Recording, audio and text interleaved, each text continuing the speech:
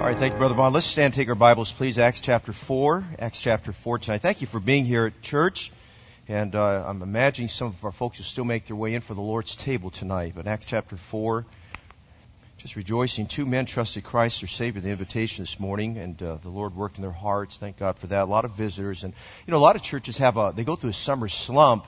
But I'm just thankful for every summer that our folks are out knocking doors and visiting. We're seeing a good number of folks come, and thank you for being in church tonight. Numbers chapter 4. Hope you'll just keep a matter of prayer about the new building. We're just excited what the Lord's doing, and we're just really praying that God would use every room. They'll get all filled up soon, and we're praying that God will do a great work there. And a lot of you still haven't had a walkthrough yet. We hope to get you through there, but if not, when the grand opening happens on August 5th, that'll be a great day just to kind of stop and observe every room, and we've tried to stop along the way and pray over every room that God will do a great work there. So you pray with us that God will do something great there. Acts chapter 4, say amen if you're there. At the Lord's table tonight, so I'm trying to be real careful of the time. And you've been so gracious the last few weeks. I've been a little bit way over on Sunday nights. I'm trying to be very careful of that tonight so you get you home at a decent time. Verse 23. And being let go, they went to their own company, and reported all that the chief priests and elders had said unto them. And when they heard that, they lifted up their voice to God with one accord and said, Lord, Thou art God, which has made heaven and earth and the sea and all that in them is, who by the mouth of Thy servant David hath said, Why did the heathen rage, and the people imagine vain things? The kings of the earth stood up, and the rulers were gathered together against the Lord and against His Christ.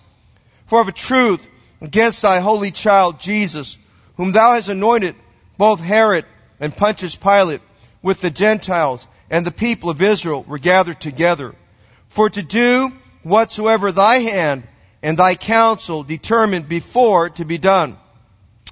And now, Lord, behold their threatenings, and grant unto Thy servants that with all boldness they may speak Thy word, by stretching forth Thy hand to heal, and that signs and wonders may be done by the name of Thy holy child, Jesus. And I love verse 31. And when they had prayed, the place was shaken where they were assembled together. And they were all filled with the Holy Ghost, and they spake the word of God with boldness. And the multitude of them that believed were of one heart and of one soul. Neither said any of them that aught of the things which he possessed was his own, but they had all things common. And with great power gave the apostles witness of the resurrection of the Lord Jesus. And great grace was upon them all. Would you go back to verse 31 with me? I'd like us to read that together as a congregation. Please read it clearly and loudly with me from the King James Version of the Bible. All together, congregation. And when they had prayed, the place was shaken where they were assembled together. And they were all filled with the Holy Ghost, and they spake the word of God with boldness. Just for a moment tonight, I want to give you a thought this evening, how the church got its power. We need a revisiting of what happened in Acts 4:31. It wasn't something just for that age. I've heard men say, well, that was just for the New Testament. No, that's for God's people today too. And the same Holy Spirit that worked in the first century is the same Holy Spirit we have today. And sometimes they'll say, well, the book of Acts was a time of transition. No, it was more than just a time of transition. It was God at work and showing us a precedent. God can still work like He did then and there. But we've got to be willing to pay the price. And so tonight, regardless of where we're at in our Christian life and Christian maturity, this evening, let's see tonight how God gave His church power. Now, Father, this evening, for a moment, we want a word of instruction and we want a word of encouragement that will work in our hearts. Father, we praise You and glorify You. This week, many, many times, the gospel of Jesus Christ was preached and given in group settings, congregational settings, one-on-one, and many other ways. We thank You, Lord. Today, we had a large number of visitors who came to church. They came at the invitation of people who just invited.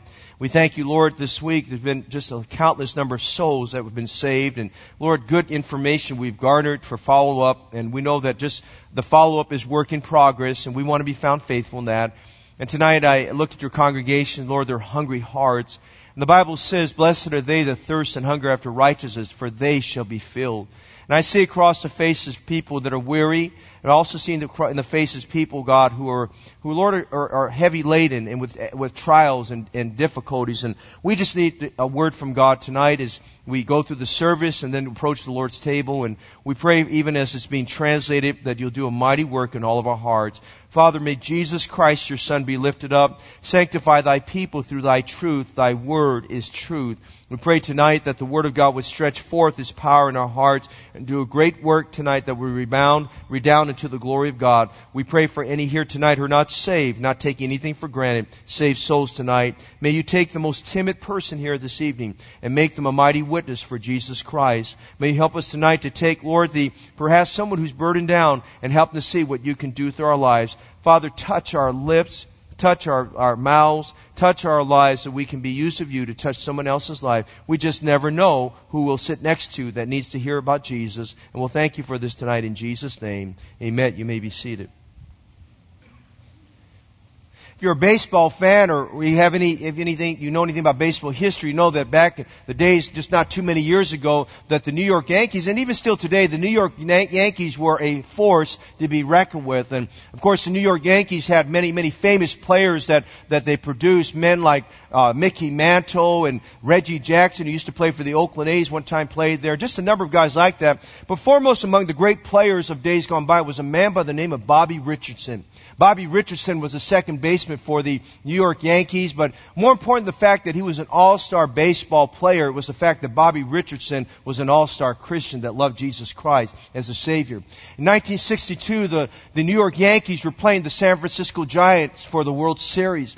And it was in the 7th game of the World Series, and you know, that's it. I mean, whoever wins that game wins the series. And it was tied 3-3 in terms of 3-3. 3 games have been won by the Giants, and 3 games have been won by the Yankees. And it was about the 6th inning there, and the Giants were at bat, and the New York Yankees were just on the defense there. And the Yankees had decided that they were going to change their pitcher. And while they're changing their pitchers warming up, the Giants had a player that was at second base. And Bobby Richardson, of course, if you watch baseball, the second baseman kind of keeps a little bit of distance from the second base, and he runs to it immediately when there's a defensive play to be made. He was watching the player at second base, and as the pitcher for the Yankees was warming up, or making his way about ready to warm up, Bobby Richardson walked up to the player on second base, the Giants player on second base, and he went up to him, and he started witnessing to him. And he went up to him, and he says, we're waiting for a few minutes for this to go on. He said, I just want to ask you a question, sir. He said, are you a Christian? He said, if you died right now, do you know for sure you're going to heaven? And this is the 7th game, 6th inning of the 7th game of the World Series, Giants versus Yankees. And of course, Bobby Richardson was a very bold witness for Jesus, and that man on second base was feeling incredibly uncomfortable about it. And as soon as the Yankees pitcher was all warmed up, he started pitching and going at it, and he didn't have it finely tuned, and the man that was at bat hit a single. The single that he hit was enough to bring that man on second base onto home plate. He came to home plate, touched home plate, that Giants player, made his way to the dugout, and the first person he looked for was another great Christian of that time, a man by the name of Felipe Alou, who played for the San Francisco Giants. I still remember the Alou brothers back in the day. And he went to Felipe Alou, and instead of being excited that he scored a run, he went to Felipe Alou and he said this. He said, what is with you guys, you Christians? It's the 7th game of the World Series. How can you talk about Jesus in the midst of the World Series? And I say to you tonight, sometimes we look at the situation, as bad as things might be, and people worrying about the world climate, and people worrying about tariffs on goods, and people worrying about whether or not the stock market is going to crash, and people worrying about the Me Too movement and all things like that. And they ask the question, how can you talk about Jesus in the midst of this? And I say to you tonight, if you're a born-again Christian, how could you not talk about Jesus Christ? Amen? And so this evening I want you to see a group of people here in Acts chapter 4 that as far as they were concerned, how could they not talk about Jesus Christ? We're looking tonight at a time in the lives of the believers when the church is just seeing the blessings of God and the power of God's coming down. We see a major obstacle before them. And tonight I want to take a few moments to just remind us that the Lord Jesus Christ promised us in John 15:16, "You have not chosen me, but I've chosen you and ordained you that you should go and bring forth fruit, and that your fruit should remain, and whatsoever you shall ask of the Father in my name, He may give it to you." And we've been just kind of some examples, and we will probably be for a few more weeks on examples of soul-winning believers and examples in the Bible of how we can face difficult situations, but God can use all of us and any of us to get the gospel to people. We saw how God used a man by the name of Philip. We saw Jesus and His model example. And tonight we want to see how God works through Peter and John to try to mobilize the church, to get the church on fire and on the same page about reaching people for Jesus Christ. Notice first of all this evening the combative pressures. You know, there's pressures when it comes time to winning souls. There's pressures we face, and we'll see this evening in Acts chapter 4, combative pressures. We see difficult pressures. Notice, if you would, for just a moment, we see words like this over in verse 26 and 27. We see the words against the Lord and against this Christ. And we see here in verse 27, against thy holy child Jesus. And verse 29, for behold their threatenings. I mean, they were facing a difficult moment. And all of that goes back to the beginning of chapter 4.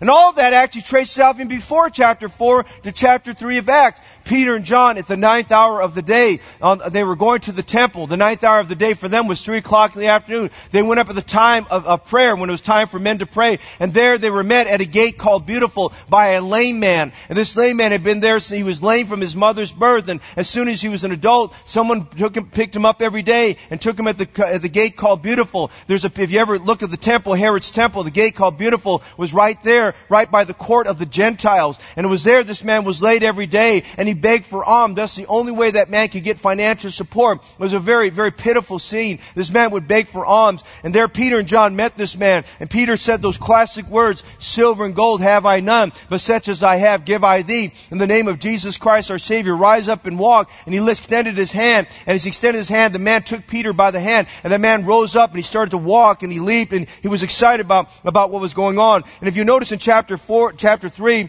notice, if you would, you'll go back there for just a moment.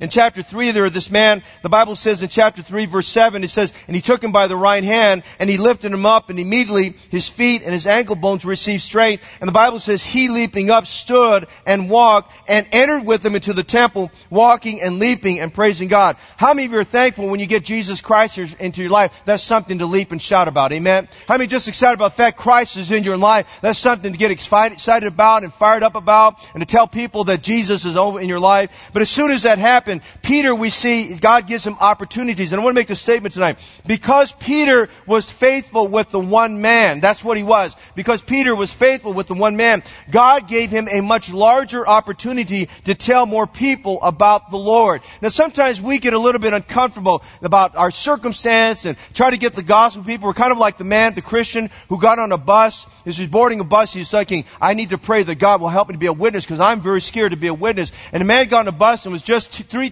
people on the bus. The bus driver, this big burly guy that had tats all over him, and this Christian. And the Christian sat across from the big burly man who had all these tattoos on him, and he started praying, "Lord, is it time to witness? Is it time to witness? Is it time to witness?" And he's praying under his breath, "Lord, give me an opportunity to witness. Give me an opportunity to witness." Well, bless his heart, he had an opportunity to witness. It was just him and that man across from him, amen? And as soon as he was praying, he started praying a little bit, the big burly man broke down in tears, and he was crying and sobbing profusely. And he looked at the man, and he didn't know he was a Christian. He said, "Sir, I don't know what's going on here, but I just feel like right now I need to get saved. Can you tell me if I can get saved? Can you tell me how to become a Christian? Can you tell me to get saved?" When the Christian man, he bowed his head again. He said, "Lord, is it time? Is it time? Is it time for me to witness, to give the gospel out?" And I think a lot of us are like that Christian, that the opportunity is there. We just are not sensitive to seize upon the opportunity and make it happen. And Peter, as he's seen this man get saved, people are running to him from all over the temple. Remember, they're not inside the temple. They're outside the temple at the court of the Gentiles, where the gate of Beautiful was.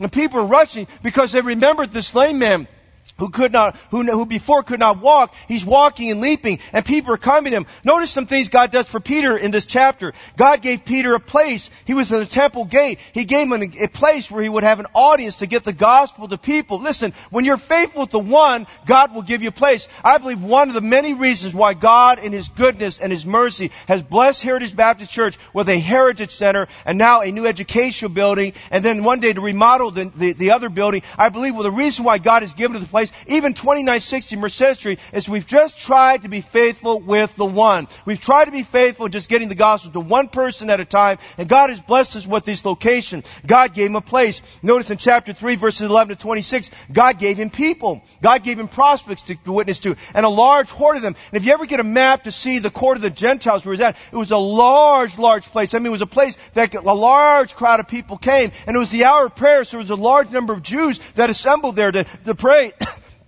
While Peter was there, he realized he had an opportunity. And as we read chapter 3, the Bible says that this man held on to him. And it says in chapter 3, verse 12, and when Peter saw it, saw what? He saw all these people come. He took advantage of that. He started preaching the Word of God. And from verse 12 to the end of chapter 3, he preaches the Word of God and he gives the gospel. Now I want to tell you, he did not know that as he approached that place of prayer that people were going to assemble there. And he had no idea he'd be preaching to thousands of people, but he was just faithful with the one. And God gave him a place, and God gave him prospects. Notice chapter 4, verse 3, God gave him a payoff. In chapter 3, we see in chapter 4, actually verse 4, the Bible says, howbeit many of them which heard the word believed, and the number of the men was about 5,000. Where 5,000 believed, there were more than 5,000 were there that heard the gospel of Jesus Christ. I mean, you could see this man's faithfulness, Peter's faithfulness. God was blessing it. God gave him a place.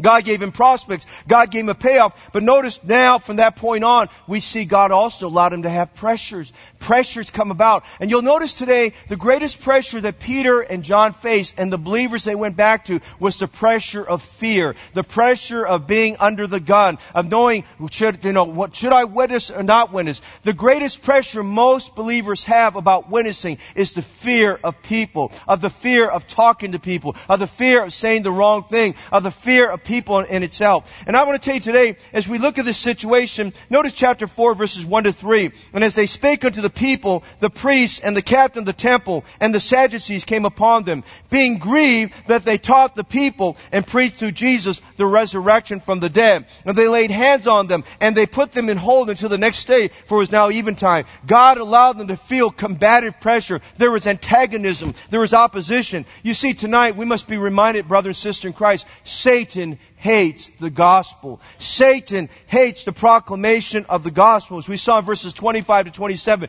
they were against the Holy Child Jesus. In fact, the believers quoted from verse 25, why did the heathen rage and the people imagine vain things? From Psalms 2, verse 1. Satan hates it when we shod our feet with the gospel of peace. Satan hates so many churches and so many Christians. I remind you tonight, as we try to go on for Jesus as a small church, I remind you tonight, Satan hates everything about gospel proclamation. Mark this down. When money is being raised and construction programs occurs, the devil is going to fight that. Mark it down. When souls are being saved and we're trying to push forward, the devil will fight that. Notice in our chapter very quickly tonight, the combative pressures. These are the pressures we face as we try to get the gospel out. First of all, notice in verses 1 to 3, these disciples were being shunned. They were being put off. Notice it says in verse 3, they laid hands on them and put them in hold until the next day. If you're going to preach the gospel, and I'm going to preach the gospel, we will be shunned. We will be shunned by people that don't want to hear the gospel of Jesus Christ. The Bible says they were grieved that they preached Jesus. The Bible says they laid hands on them.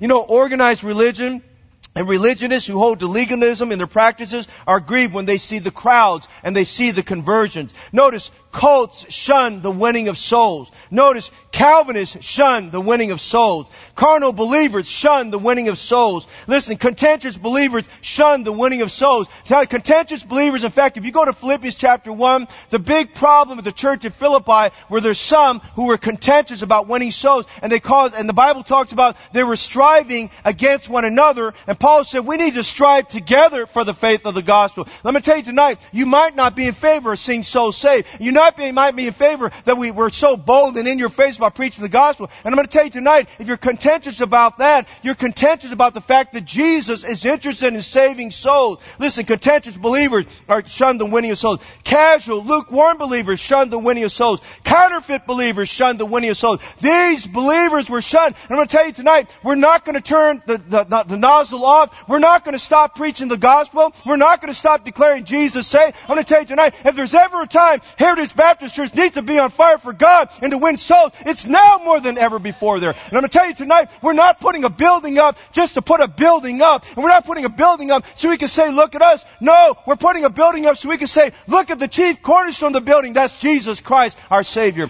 They were people that were being shunned. Notice they were people that were being shamed. Look at verse 7, if you would, please.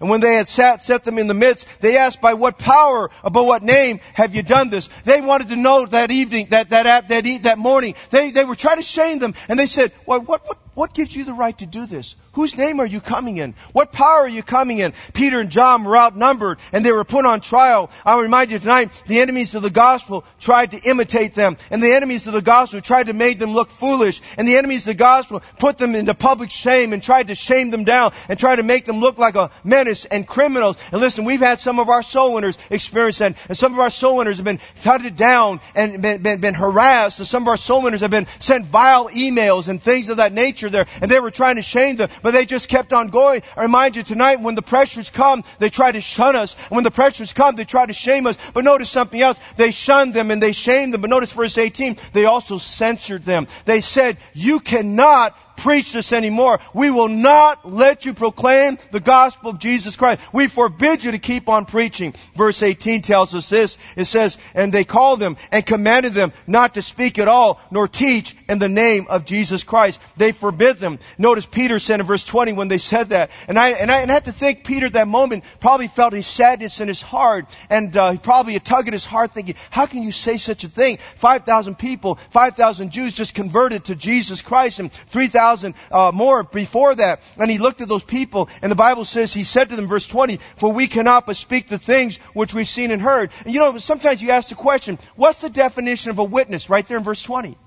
The definition of a witness, we cannot but speak the things which we've seen and heard. I can't help but tell the truth, all the truth and nothing but the truth. I cannot help but tell you that Jesus saved my soul, that Jesus saved me and took me out of the miry clay and set my feet on the solid rock there. And the Bible says when they said that in verse 23, it says, and being let go, they went to their own company and reported all that the chief priests and elders had said unto them. Now when we look at that, we think, well, they came with delight. They didn't come with delight. You follow the context of the passage. When Peter and John went there, they went back to the church because they were sad. And they were broken in heart. And they were intimidated. And I think they were shaking a little bit. The Bible tells us in chapter 4, verse 13, they saw the boldness of Peter and John. And so when they saw the boldness, they just shouted a little bit more against Peter and John. And they got more in their face and tried to intimidate them. As they did so, they said, we're going to tell you right now, we have more power than you. And we want to tell you right now, we have more authority than you. And we want to tell you right now, we have the authority to shut you down and tell you you're not going to preach Jesus Christ anymore. And as they did so, Peter and John did what every Christian should do when you're facing pressure, when you're facing difficulty. Would you look at verse 23? The Bible says, and being let go, they went to their own company. Hey, where do you go when you have problems? Where do you go when you have problems? Do you skip out on church or you get to church? Do you ask for prayer or you just kind of go off on a corner somewhere and suck your thumb? The Bible says being let go, they went to their own company. I'm thankful I'm an independent Baptist. I tell you, if I'm going to have trouble like that, I'm not going to the Presbyterians. And I'm not going to the Bible churches. And I'm not going to the community churches. By the way, you see what's wrong with Bible church? They're Calvinists. All of them are Calvinists. I'm not going to the any church that's got the name Grace unless I've read their statement of faith and have talked to the pastor to make sure he's not a Calvinist. I'm going to tell you tonight, where am I going to go? I'm going to go to an independent Baptist church. It's a soul winning church. And I'm going to go to somebody who's agreeing with the same thing I agree with, that has the same fire about the things we have fire about, and decide today, I'm going to go to someone like that. And by the way, I'm just thankful tonight that I am an independent Baptist church. Being let go, they went to their own company. Well, you know, they don't care about me there. Yes, we do care about you here. Well, you don't know. No. They went to their own company. They went to that band of believers that prayed there in Acts chapter 1. They went to that band of believers that agreed on the same statement of faith. They went to that band of believers that witnessed the descent of the Holy Spirit in Acts chapter 2. And as Peter preached that glorious gospel, 3,000 stubborn, obstinate Jews who crucified the Lord Jesus Christ, they repented of their sins and trusted in Jesus. They said, I'm going to go to that bunch of people where souls are getting saved and the fire of God's coming down. If I'm going to find comfort, I'm not going to find a bunch of people that are doubtful and unbelieving. I'm going to find comfort and grace and help among those who know something about the power of God. And verse 23 says, being let go, they went to their own company, reported all that the chief priests and elders had sent unto them. You know what they were telling them? there's some antagonism, guys. We're afraid right now. The number one pressure we're facing right now, they want to shut us down. They're going to tell us we can't witness. They're telling us we can't sow in. We can't do this and we can't do that. They've censored us. I'm just saying there's the combative pressures. The devil is working to try to shut them down. But notice where there's the combative pressures. What you notice in our text tonight, verses 23 to 31, what you notice, the corporate praying. How many believe tonight God's pleased to see a church that's praying? Amen? Where two or more are gathered together in His name, there He is in the midst with us. How many delighted tonight when you read in Acts, the book of Acts, we see a church that's praying. We see the corporate praying. I want to tell you tonight, when the pressure came, they prayed. When the pressure came, they went to the Lord. When the pressure came, they called an all-night prayer meeting. They called a prayer time. Peter and John didn't call for a board meeting. And Peter and John didn't call for a strategic planning meeting. And Peter and John didn't call for a plan B meeting. Peter and John didn't say, well, we've got to go look up to see what the church growth experts got to say. And they didn't say, well, let's go find out what the neo-fundamentalists have to say about it. Let's go find out these guys from Las Vegas are talking about this new fundamentalism. Listen, there is no such thing as a new fundamentalism. There's only one fundamentalism, and that's the Bible, the Word of God tonight. And I remind you this evening, they didn't go out there looking for a new answer. They went back to the source of all truth. They went back to God Himself. They said, God, what do we do about this situation? And I'm going to tell you, when we face combative pressures, those are the times we need to pray. So they went to the church and went to prayer. Would you notice some things about what God did in that prayer time? Notice in verse 24, the Bible says they were in accord. When they heard that, they lifted up their voice to God with one accord. Hey, I like what it says there. They lifted up their voice. It wasn't one single voice being lifted up, or one voice trying to take advantage of the situation and to wiggle themselves as the personality of the moment. No, they lifted up their voice together as a church. How many of us understand tonight the church is not about one person? The church is not even about the pastor. The church is about the body of Christ. Jesus Christ is the great shepherd of the sheep, who through the blood of the everlasting covenant makes us perfect, complete to do all the will of God. He's the chief shepherd of our soul and the bishop of our soul. And we have to remind ourselves tonight, it's not about one man, it's not about one person, it's about His body. Jesus Christ is the head of the church. And listen, the church was together, and the church was unified, and the church was one. The Bible says they heard that, they lifted up their voice to God with one accord. Psalms 133 verses 1 to 3. Listen, behold, how good and how pleasant it is for brethren to dwell together in unity. It is like the precious ointment upon the head that ran down upon the beard, even Aaron's beard that went down to the skirts of his garment, and as the dew of Hermon, and as the dew that descended upon the mountains of Zion. For there the Lord commanded the blessing, even life forevermore. Our Lord Jesus Christ in His prayer there on that night, the eve in which He would be crucified, in John 17 said this in verses 20-21. Neither pray I for these alone, but for them also which shall believe on me through their word, that they all may be one, as Thou, Father, art in me, and I in Thee, that they also may be one in us, that the world may believe that Thou hast sent me. And I'm going to tell you this evening, brother and sister Christ, there's nothing that pleases God more than a church that's unified and in one accord. We're in one accord about our doctrine. We're in one accord about our direction. We're in one accord about what God wants His will to be done in church. And I'll tell you tonight, if we're going off in some other direction, we're trying to be a maverick going this way, that way, this way, that doesn't please God.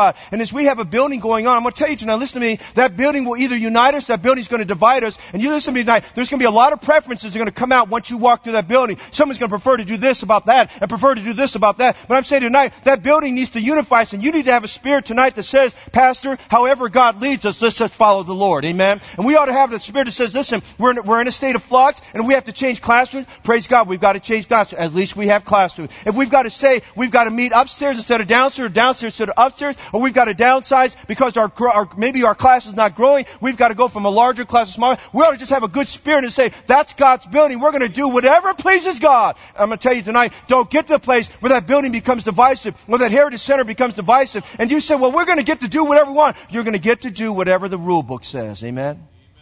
And I'm saying this evening, we need to follow the Lord and trust God and not have a divisive spirit and go into these things. And Jesus was praying. He said, I don't pray for these. I'm praying for those that will believe on them afterward. By the way, our Lord Jesus Christ is praying for us right now. They were in accord. Notice verse 24. They were above board. They lifted up their voice to God. They were above board. I'll be honest with you. I read verse 24. Everybody in that prayer meeting, their conscience was right with each other. And the Holy Spirit bear witness of that. Because I'll be honest with you. Peter wasn't exactly the easiest pastor to follow at that time. Peter was known to double track. He'd say something, he'd have to change it all over again. And James had not risen to become pastor of the church at that time. And John was too soft. And listen, they were in a situation, but I'm going to tell you, God saw the conscience of every one of those believers, and they were in one accord. Listen, they were above board. They lifted up their voice to God. Can I just say some things tonight? There was no finger pointing. There was no politicking. There was not one man or one woman trying to be the voice for a segment of the church. Listen, that might go on in the secular world. That doesn't happen in the church. Amen? There were no special interest groups or factions trying to seek their cause. If you have some question about that, read through the book of Corinthians. And read through Galatians. And read through Philippians. And read through the book of James.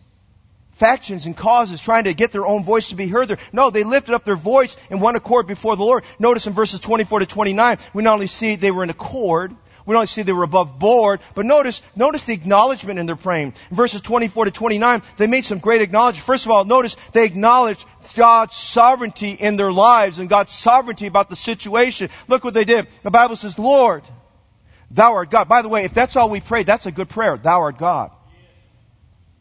You know what they're saying? Caesar's not God.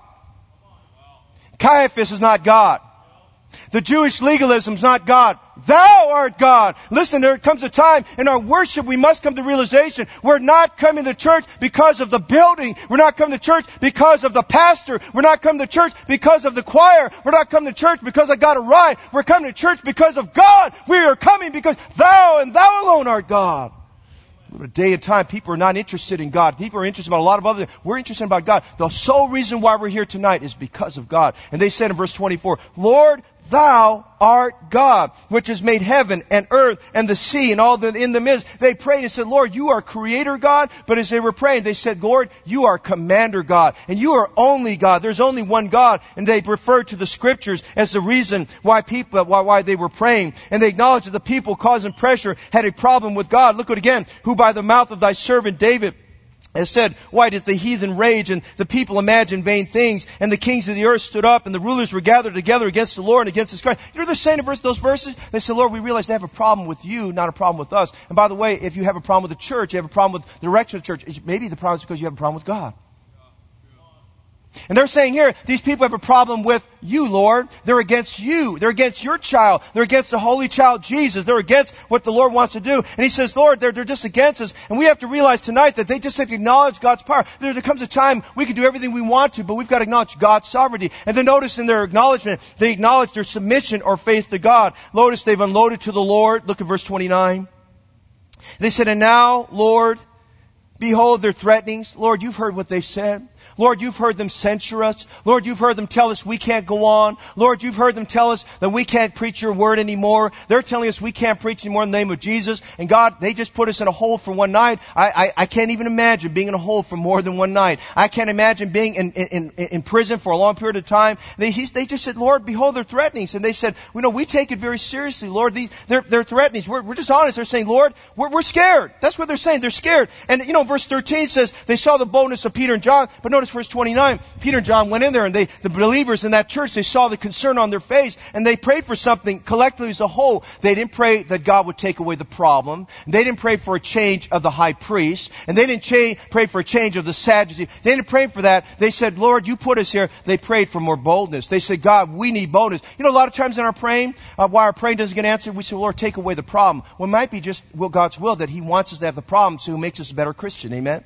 And sometimes we think we're better Christians if He takes away the problem. That's not how God works. Many times God puts a trial in our life to make us a better Christian. And notice here tonight, He says, behold their threatenings and grant unto Thy servants that with all boldness they may speak Thy word. Now they acknowledged God and His sovereignty in the previous verses. They said, we know it's in Your control. And they said, Lord, we know that You've orchestrated this and You've allowed it to happen. And they said, now Lord, we don't understand how this is all going to happen, but we just submit ourselves to You. Lord, we just say, Lord, just one thing You do for us, Lord. Just give us more boldness. We realize this is where You put us and we accept it as is. Just give us more boldness. Give us boldness to declare the gospel of Jesus Christ. Use us, Lord, for Your glory. They articulate God's sovereignty in their situation and their submission to God. And they said, but give us more boldness by stretching forth Thy hand to heal, and that signs and wonders may be done by the name of Thy holy child Jesus. You know what they're saying in the midst of pressure? Lord, give us what we need to do more. Lord, give us what we need to see more miracles. And Lord, give us what we need to help us exercise more faith. And give us what we need so that, Lord, we can have greater boldness. They said, we want to see the stretching forth of your hand to heal. And by the way, next time you talk to a Pentecostal that talks about what they're healing, read to them Acts chapter 4 verse 30 where they prayed by stretching forth his hand to heal.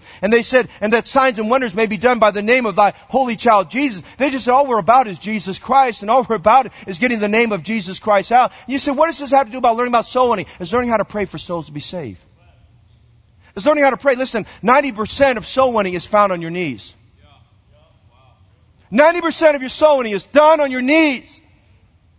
Getting God's power. Pray for God to work. Listen, you can go with your winsome personality. Winsome personalities will only take you so far. And I hate to tell you this, it doesn't take you very far. I need His power. You know what they're saying? Yeah, they saw our boldness in verse 13, but man, after they censured us, we don't have much boldness left, Lord. We need help. And I'm looking at your faces, and I think of my face tonight. There are times we get scared.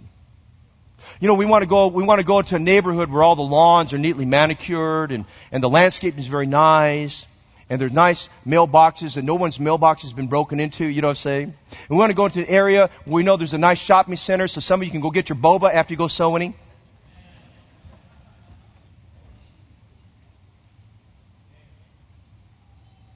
But can I help you something tonight?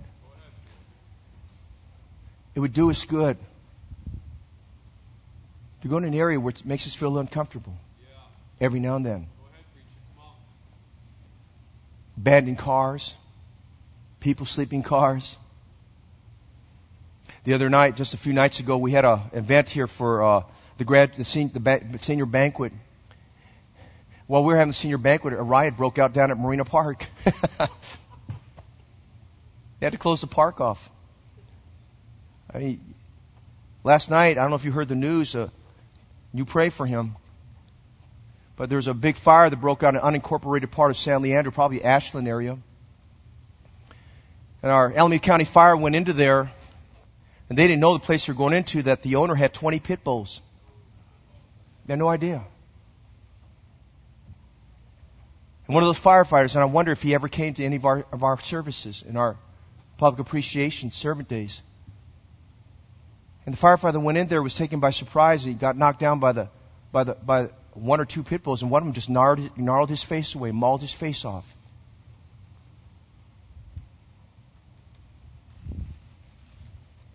And we think of things like that. I don't want to go in that neighborhood. I want to knock on those doors. We go in some areas, people are hard. They don't want to talk to you. And some of you men, you're a little afraid about someone coming behind you and pointing a gun to your back and things like that. Hey, that happens in good areas as well as bad areas. It happens everywhere. But I remind myself, when those thoughts cross my mind, what God told the prophet Isaiah, no weapon that is formed shall prosper against thee.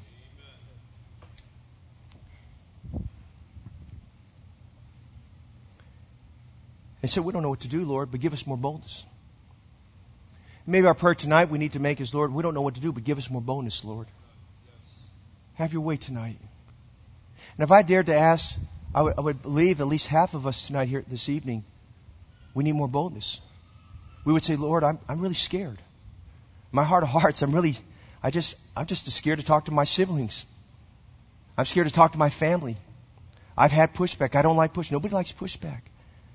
You don't want to be made fun of. You don't want people thinking you're somebody crazy. Let somebody else do it. But listen, they realized God put them there, and they remembered Acts chapter 1 verse 8, "You shall be witnesses unto me." And that was pulsating in their hearts and their minds, and their hearts were throbbing about the gospel message, and they were saddened, they were being censured, and they prayed for more boldness, and that God would use them to win more souls, and God would do more miracles and works there. And notice in verses 29 to 30, not only do we see their acknowledgement, notice their ambition.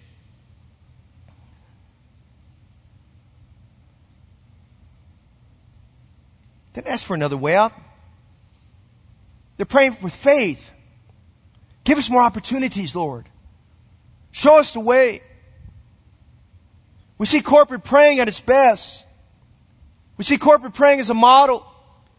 A lot of times we pray and, it's very comforting to be around other believers when we feel we've got the comfort of the numbers. But really we need to get out of our box and say, Lord, you know what we need today, Lord? We need more boldness. We need more bold in our preaching. We need more boldness in the proclamation of the gospel. We need more boldness to give out 20 more tracts. And we need more boldness to talk to people we feel uncomfortable with. We need boldness to talk to the atheist. We need boldness to talk to the agnostic. We need boldness to talk to the Muslim. We need boldness to talk to the Buddhist. Listen, someone said to me the other day, hey, yeah, we went to this other area. There are a bunch of Buddhists here. I said, great opportunity. How many doors did you knock on? And I say this evening as we look at that, we must just say, Lord, give us that ambition they had. Lord, behold their threatenings and grant unto thy servants that with all boldness they may speak thy word by stretching forth thy hand to heal, and that signs and wonders may be done by the name of thy holy child Jesus. Ian Bounds said this, and many of you have read his books on prayer, you know this statement. God's plan is to make much of the man, far more of him than of anything else. Men are God's method. The church is looking for better methods. God is looking for better men. What the church needs today is not more machinery, or better, not new organizations, and more novel methods, but men whom the Holy Spirit, the Holy Ghost can use. Men of prayer, men mighty in prayer. The Holy Ghost does not flow through methods, but through men. He does not come on machinery, but on men. He does not anoint plants, but men of prayer. Lord, listen, tonight we see the corporate praying of these believers. They didn't have much, but they had God. And I'm going to tell you tonight, we may not have much, but praise God, we have Him. Amen. As we close tonight, would you notice one last thing? Notice the convincing product.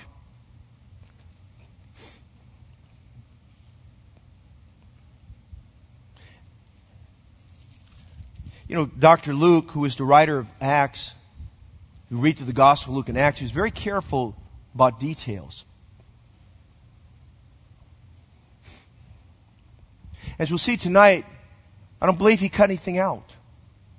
I think he was very careful about the details because he knew as he was writing this down that through the inspiration of the Holy Spirit that one day people like you and me would read this passage and we would need this as instruction and help so we would get the boldness of God. And we see the convincing product here. We see how God answered this prayer. God was pleased with this praying. By the way, it's God's will that we have boldness. We see that frequently being prayed by the Apostle Paul. And sometimes as we pray, we must pray, Lord, that His will would be done through us. I want to give you this and we're done tonight. First of all, what you notice in verse 31, in their praying, would you notice 4 things about the product as we close that? First of all, what you notice as they prayed, the place was shaken.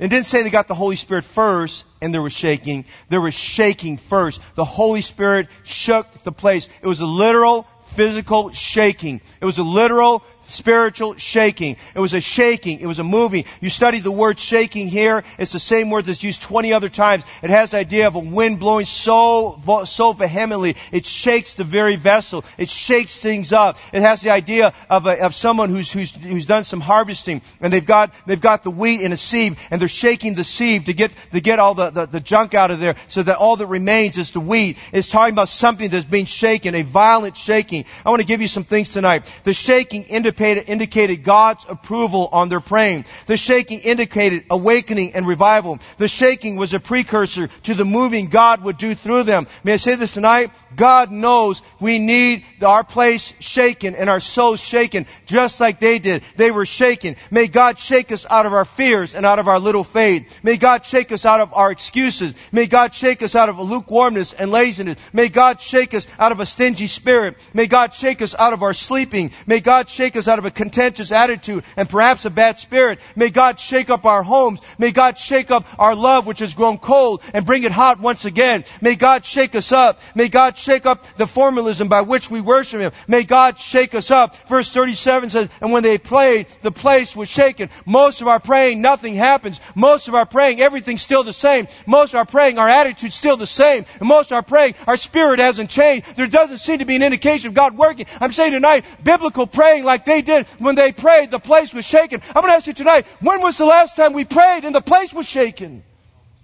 It was shaken there. Secondly, they were filled with the Holy Ghost.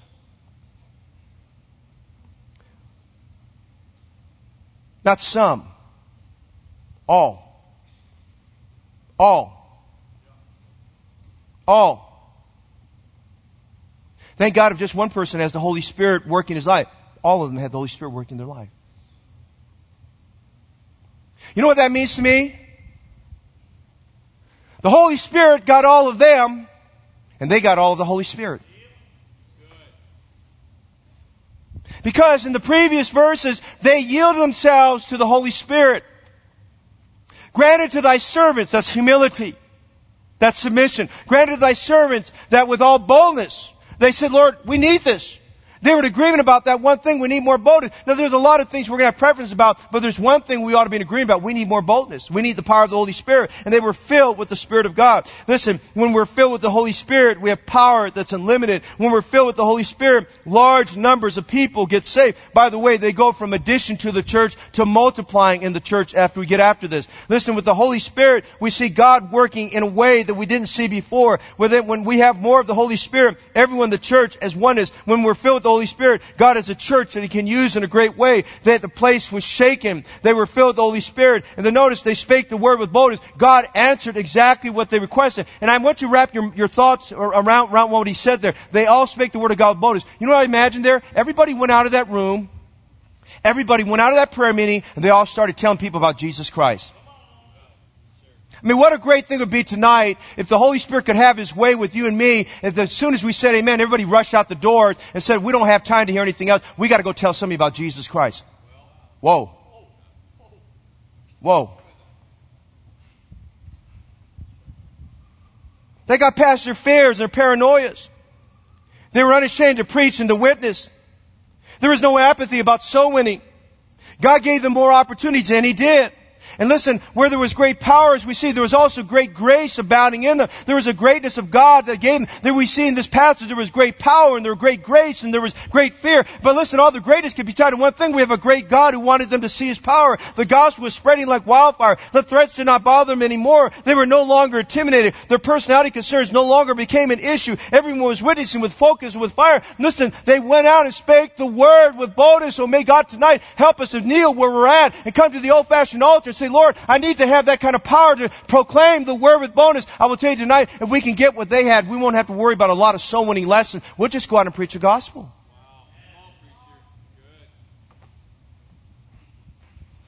Then finally tonight, would you notice in verse 33? Verse 31. Yeah, verse 33. With great power gave the apostles witness of the resurrection of the Lord Jesus. And may I say tonight, if you read verse 1, it says, among those who were grieved in their preaching were the Sadducees. The Sadducees did not believe in the resurrection. And the Sadducees were the ones who were stirring up everybody and creating much grief. To me, the Sadducees of that day were basically like the Calvinists who, if a Calvinist comes in here, they're going to say, well, we don't believe in this, and they're going to try to stir up trouble about that.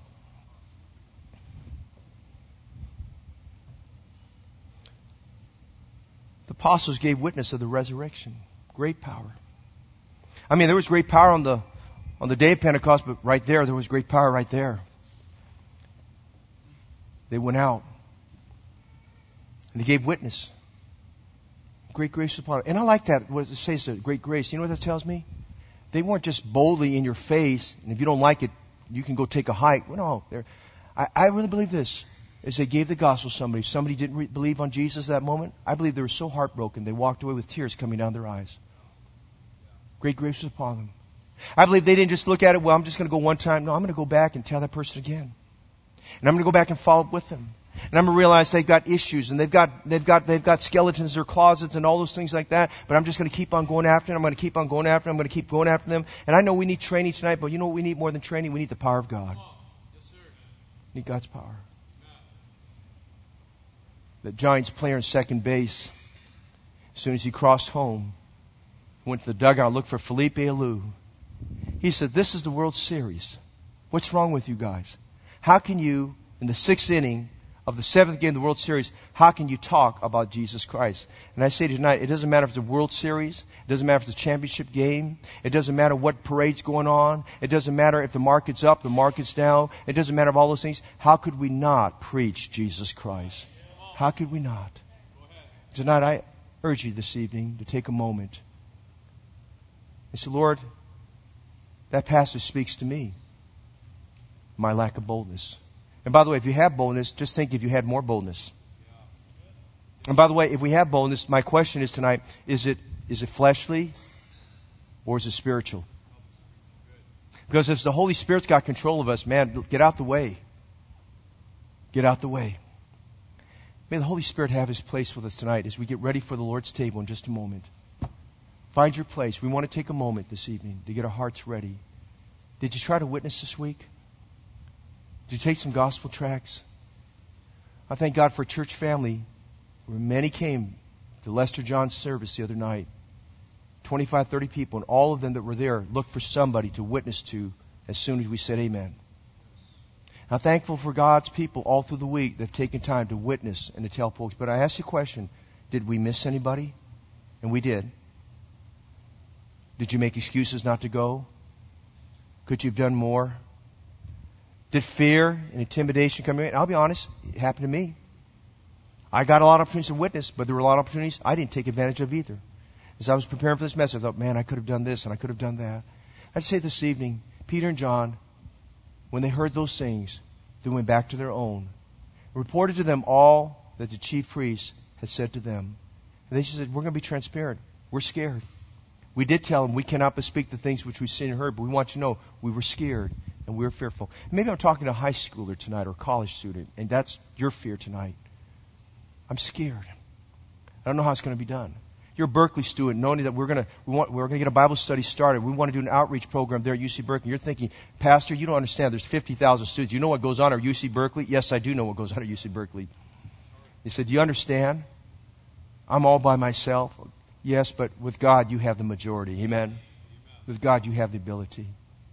Maybe what we need to do is just stand up a little bit more, get up on a pedestal, and say, listen, Jesus is still in the saving business. And I encourage you tonight, find your place somewhere in church. Somewhere in church. Let's pray for holy boldness. Let's pray for God to use us to be a witness for His glory. Now, Father, tonight, the church got its power on its knees. The church got its power by being in submission. The place was shaken.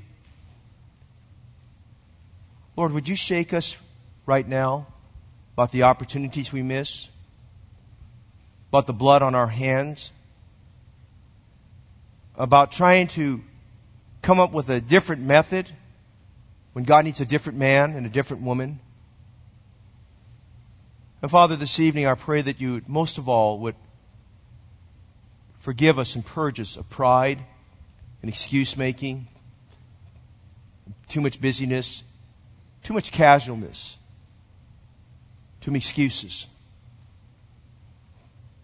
And grant unto thy servants that with all boldness they may declare thy word.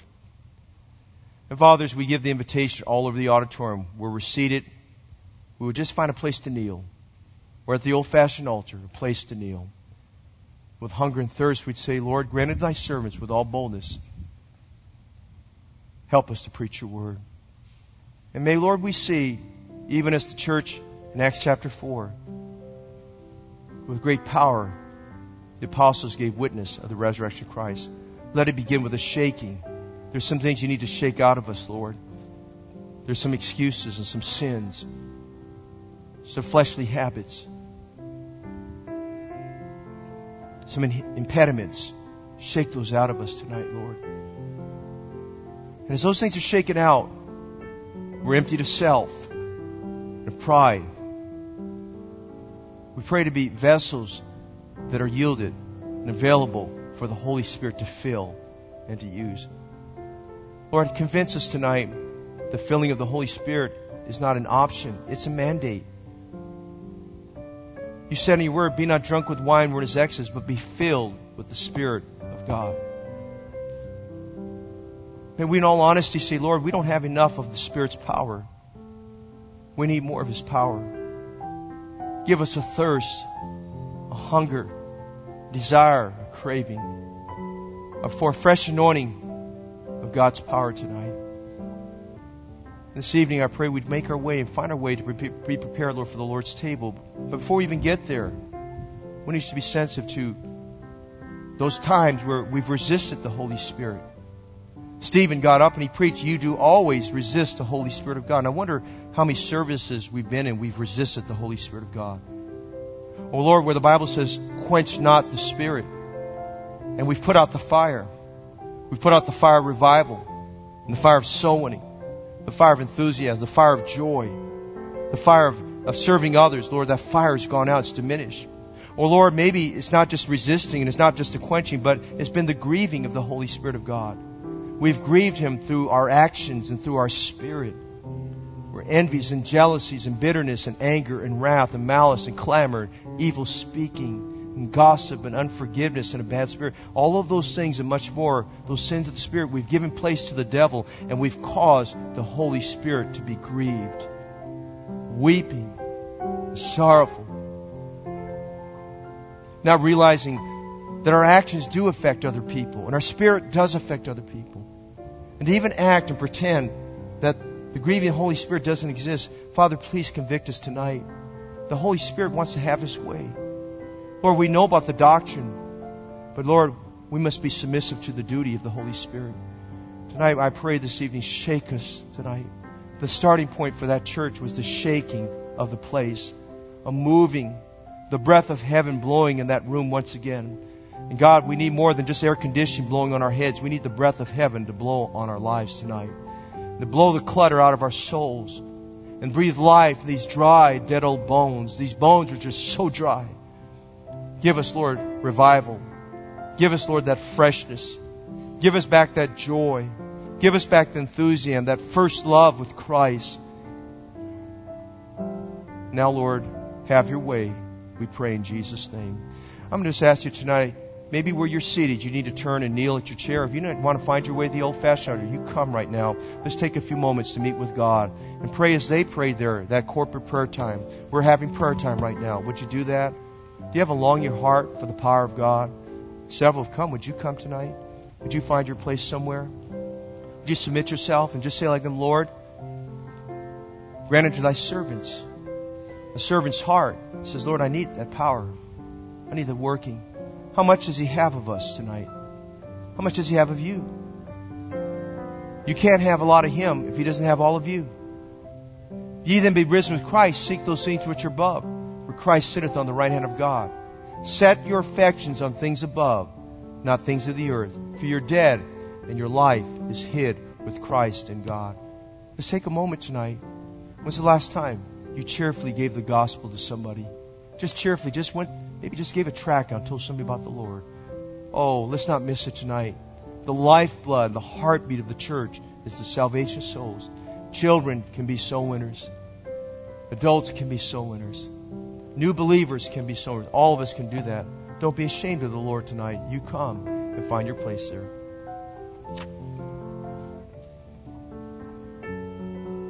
And tonight, are you saved? Tonight was your last day on planet Earth. You know for certain you're going to heaven. I invite you tonight, just those two men this morning who trusted Christ. You trust Jesus as your personal Savior. You do that tonight. Father, as we humble ourselves around the auditorium and get prepared for the Lord's table, please have your way in our lives. Lord, we need what the church had. We feel the pressures. But Lord, now we're doing the praying. And God, we pray for that product. We pray, Lord, that shaking. Lord, that filling. And then that boldness. And that great witness. Lord, have your way tonight. Thank you for being so merciful. Thank you for another chance, another opportunity to be blessed and used of God. Thank you, Lord, that we can be instructed in our soul winning and our witness to be used of you today. Lord, as we prepare for the Lord's table, Lord, help our hearts to go back and settle on what happened at Calvary, of how the Passover lamb, our Lord Jesus Christ, was the Lamb of God for sinners slain. And the shed blood, that efficacious blood, was shed for all of our sins. As we prepare our hearts, Lord, get us ready now, we pray in Jesus' name. Amen.